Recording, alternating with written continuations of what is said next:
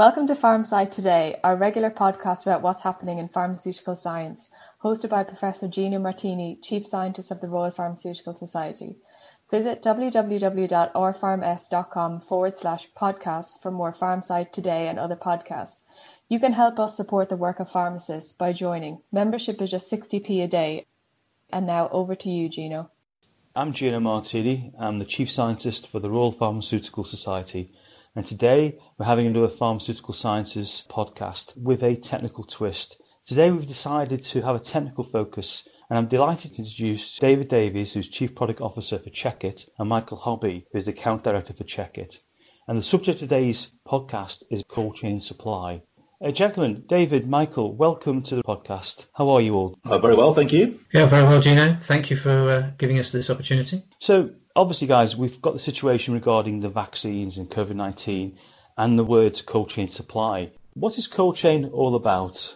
So, in essence, it's about getting products through a distribution network from production to consumption, while making sure that the environmental conditions, and in particular the temperature, are well controlled so that the product is in the right state. And if you think about it, this probably comes originally from the food industry, where clearly if you don't keep products at the right temperature, the consequences can be pretty disastrous. The technology has really come from there. The philosophy and the thinking has come from there. And, that's very well developed. But obviously, we see it now extended to many other domains, including pharmaceuticals. So what is cold chain all about? The cold chain is a system.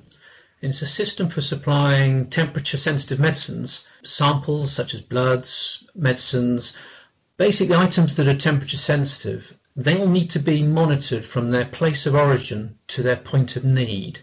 So I think what's key here is that the cold chain maintains that correct temperature throughout that supply chain, so that through that journey, healthcare professionals can be sure that those items, those medicines, those vaccines are fit for purpose and safe to use. What are the challenges with cold chain supply? The challenges, as always, are making sure that throughout that journey there isn't an interruption to that temperature condition. And if there is, what was the occurrence? How long was the occurrence for? Is it acceptable, not acceptable? And therefore the decision at the point of use is it safe to continue to use this? Is it okay? Will it have side effects? Will there be less efficacy in the drug or medicine? So it's really important that throughout that journey, that cold chain is monitored, if you like, at all the stages, from perhaps initial distribution warehouse right the way through to eventual point of use at, say, maybe your local pharmacy or your hospital, or where you're receiving your clinical care. Yeah, and I think that's a really important point, that especially in the context of some of these vaccines, they're passing through an awful lot of pairs of hands and need quite rigorous control. Or if you think about it, from distribution, perhaps into a hospital, but also out to the community where you've got smaller units where this control needs to be maintained. So that really adds to the challenge. Mm. How's cold chain management evolved? Where did it come from, and where's the science behind this? What you're trying to do, obviously, is to maintain a product, a sample, drug or a vaccine in this case, in known controlled conditions. On one end, that could be as simple as keeping it in a fridge with a maximum minimum thermometer on it, where you're checking that every day and writing that on a piece of paper. And actually, that's what some people still do. But as with a lot of things at the moment, there's been a huge amount of change technically, and things that we see elsewhere in industry are coming into play. So I think that if you take it step by step, if you like, ground zero is what I just described. But then the next step has been things like data loggers. So that's really devices that you put with your sample, and you can then go and look at them, and they're almost like a digital form of a graph of what the temperature's been. So you know retrospectively what the problem is with your samples. Building on that, we've started to see sensors that are connected in real time to a device. And I guess the first instance of that would have been lots of wires running to them and perhaps coming back to a PC. And then everything's becoming wireless. So now we've moved more to wireless sensors that you can put in the right place in your fridge, not with wires running around everywhere. And rather than just bring you back to a PC, start to bring them back to the cloud. And that's got huge benefits. I mean, obviously the wirelessness makes it much more convenient, but the cloud element means that you've got guaranteed storage in somewhere that is much more reliable in terms of long-term keeping the data, but that also can be seen by users in different places. You haven't got to be next to the laptop. You can actually get these measurements wherever you need them, and also messages sent out should temperatures go outside the range that they should be, so someone could actually do something about it. That's probably where the industry is at the moment. And now what we're starting to see is how do we keep the cold chain under control. So if there is a problem or a concern about the temperature of a particular batch, triggering somebody to go and do something about that with all the information they need at their fingertips to be able to record that, either dispose of it or use it more quickly or whatever, but having that completely digitized. And I think that last point is going to become potentially even more valuable with some of the discussion about vaccines, where time control is an important point too. So those workflows can also take account of things like, if I've taken this out of my minus 70 freezer and I now need to use it within a number of hours or days, those kind of tools can actually start to tell us how long I've got to use this batch, so that I actually waste as little as possible and keep complete control and confidence in the conditions it's been kept in. You touch on a really interesting point there too, David, about the fact that we've seen through the lockdown periods where chief pharmacists, lead pharmacists who have multiple site locations aren't able to go round as freely as they were and travel and go check on different sites.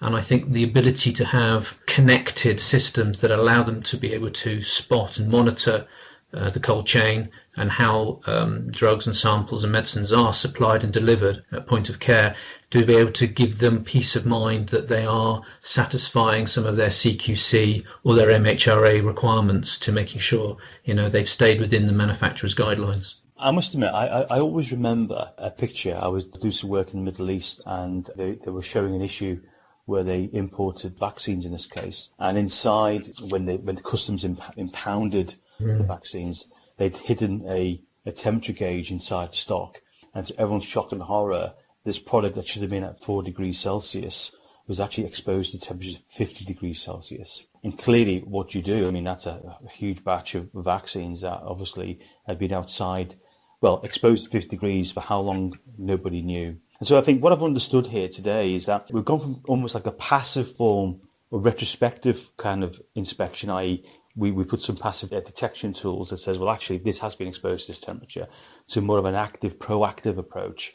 I think that's a really, really good summary of what I was trying to say. So it's all about going from, as you say, what has happened, oh dear, that's happened, I've got to throw that away, to something's going wrong, I've got time to do something about it, this is what you should do about it, and then having complete proof that that is actually what you did, so that anybody involved in that process can examine that and say, yeah, that makes sense, we handle that properly, we're safe to proceed, or no, actually, it had gone beyond what we should accept, we need to do something else. So I think, yes, that passive to active is a really good way of summarising it. So how will this help us with COVID-19? Oh, I think it's going to help us tremendously. It's clear COVID-19 has pushed the healthcare industry towards adopting probably a more digital forward-thinking approach to things, perhaps quicker than they would have done otherwise. So that's been very interesting. And I think with regards to COVID-19, as we've heard in the media, there's a lot of talk about the vaccines becoming available, the speed at which they will need to be distributed, the immunisation programme that will have to be undertaken. And I think along with that, we've got to be sure that the public out there are confident that the safety and their well-being has been taken seriously, and that there's good processes and practices in place to ensure these vaccines are delivered in a really good quality and safe condition. I think what we'll definitely see around COVID-19 is the spread of technology, and the restrictions we've seen on the movement of people has not just an impact on medicine care, but it has an impact on our carbon footprint in terms of, getting in cars and travelling from A to B, cutting down perhaps densities of people travelling through tight spaces such as the tube and train. So I think having a connected real-time ability to monitor medicines as they travel through the cold chain will give a lot of pharmacists the ability to sleep at night, knowing that they can actually be sure that their medicines have been delivered in a condition that's acceptable. Certainly, this is the first time I've ever seen, pretty much on the front page of a newspaper, things about what temperatures drugs or vaccines can be kept at. It clearly is in the forefront of people's thoughts, and at least one of the vaccines obviously has to be kept at very low temperature. then it has to be got out to people and used within a period of time after it's taken into a conventional fridge. So I think if we're going to do that at scale, we can't waste anything. We need to be able to do that at scale, but with complete confidence. These issues are both real and in everybody's mind. So I think, all this stuff we've been talking about is there to try and help that cause, really. Yeah, and I think when you look at medicines in general and you look at the medicine bill that the NHS faces, it's predicted to be, in excess of 20 billion next year. And perhaps if we then looked at how medicines are stored, where they're stored, how they're handled, are they in date, have they been exposed to poor temperatures, all those aspects can mean that anything between sort of potentially 10 and 15% of medicines can end up effectively being thrown away. The sums, therefore, are huge in terms of what can become potential waste, as well as, the aspect of risk and patient outcome. Having this connectivity becoming more and more available, I think can only help build the reputation of the industry, the safety of the patient, and making sure there isn't any disruption to patient care in that medicines are available when they're needed. You've touched upon the word confidence, and that's come over quite a lot actually in our discussions. But how confident are you that this technology is robust and reliable? First of all, we're confident the basics of it are proven technology. So, our products, for example, and there are others, are in 50 to 60 trusts, 300 plus hospitals and sites. So, that gives us a lot of grounds for confidence, and people will be familiar with this sort of thing. Some of the newer things we're talking about are proven across industry as well, in businesses doing millions of transactions and with hundreds of sites. So, there's a lot of solid stuff here. This is not new seat of the pants stuff. It's well proven. And the other point is that there are lots of checks and balances in these processes, so that the other side to confidence is that when something does go out of specification, that there's a complete audit trail from something happening to somebody receiving a message about that, to being told they're getting a message about that, to then recording what they've done about it and having the whole thing in records that cannot be changed by anybody. They're time-stamped. The person who's done it has logged in. It's only them who can log in. So that is quite a high bar to build confidence around it. It's way, way higher than having people with dog-eared bits of paper writing notes on, for example. It's a completely different world. Thank you, David. And I suppose really my last question is, what does the future look like and what could we do with this technology? For us, the future is all about patient safety. I think, as we go forwards, it's about knowing the audit trail of medicines at all times, in all places. We're keen to see people move away from the manual processes of ticking paper and, as David says, sort of having clipboards with sort of checklists sort of sitting on them that somebody randomly ticks and not really understanding the value of what they're doing. And ultimately, if we can all work together throughout the healthcare industry and focus on that waste element, there's a tremendous amount of saving that we can make, and we can really recover quite large sums back into our healthcare system. So I think for me, the future is all about ensuring medicines are in a perfect state, that they will perform as intended, that patient safety is at all times uppermost in our minds, and ultimately we are entering probably another period of disruption with Brexit coming. We're into the sort of winter period now. We know we're not necessarily going to climb out of this anytime quickly if we're to manage expectations amongst the public. Therefore, it's important that the supply of medicines may not be as straightforward as it has been, and therefore it is up to us all to maybe look after those medicines that are stored on our shelves and in our cold rooms and in our freezers really carefully. I think future will show that the modern method of managing these medicines will become far more digital and far more transparent as we go forwards. I think I'd just like to add to that from a sort of technical point of view, underpinning everything Mike's just said. It's going to become increasingly about the data, about using the information from the cold chain to identify any issues or room for improvement, having that available at people's fingertips in the right place, in the right form, at the right time, so that they can see what's happening. And if anyone's got any questions or concerns, or the regulatory authorities need to see things, it's completely at people's fingertips. All of that built on these mobile networks, possibly right down at the bottom level with sensors who hold their calibration for longer and need less maintenance as time goes on. But all of that to underpin the key things Mike just talked about in terms of confidence, in terms of saving people's time to do something. What we want to do is to minimise the burden of compliance on people so they can get on with their professional roles while being completely confident that everything's been done properly. Yeah, and I'd probably add to that, the idea would be that at all times you are inspection ready rather than having to prepare for an inspection. That you can be, again, we use the word confident, but confident that the data is there, the systems are there, and you would be notified if you've deviated from those points of care.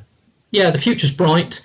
I think the future is connectivity, and I think it's about joining systems and people together so that it is a seamless process in patient care and healthcare and medicine management. Well, both David and Michael, thank you for your time today and for informing our members about the principles of cold chain and the aspirations behind more active control of our products throughout the cold chain supply system. Thank you for inviting us. Thank you. Thanks for joining us at PharmSci Today. We regularly add new chats with interesting and important figures at www.orpharms.com/podcast. So check back again soon to keep up with the latest in pharmacy and pharmaceutical science. And remember, RPS membership costs just 60p a day. Find out more at www.orpharms.com/RPS membership.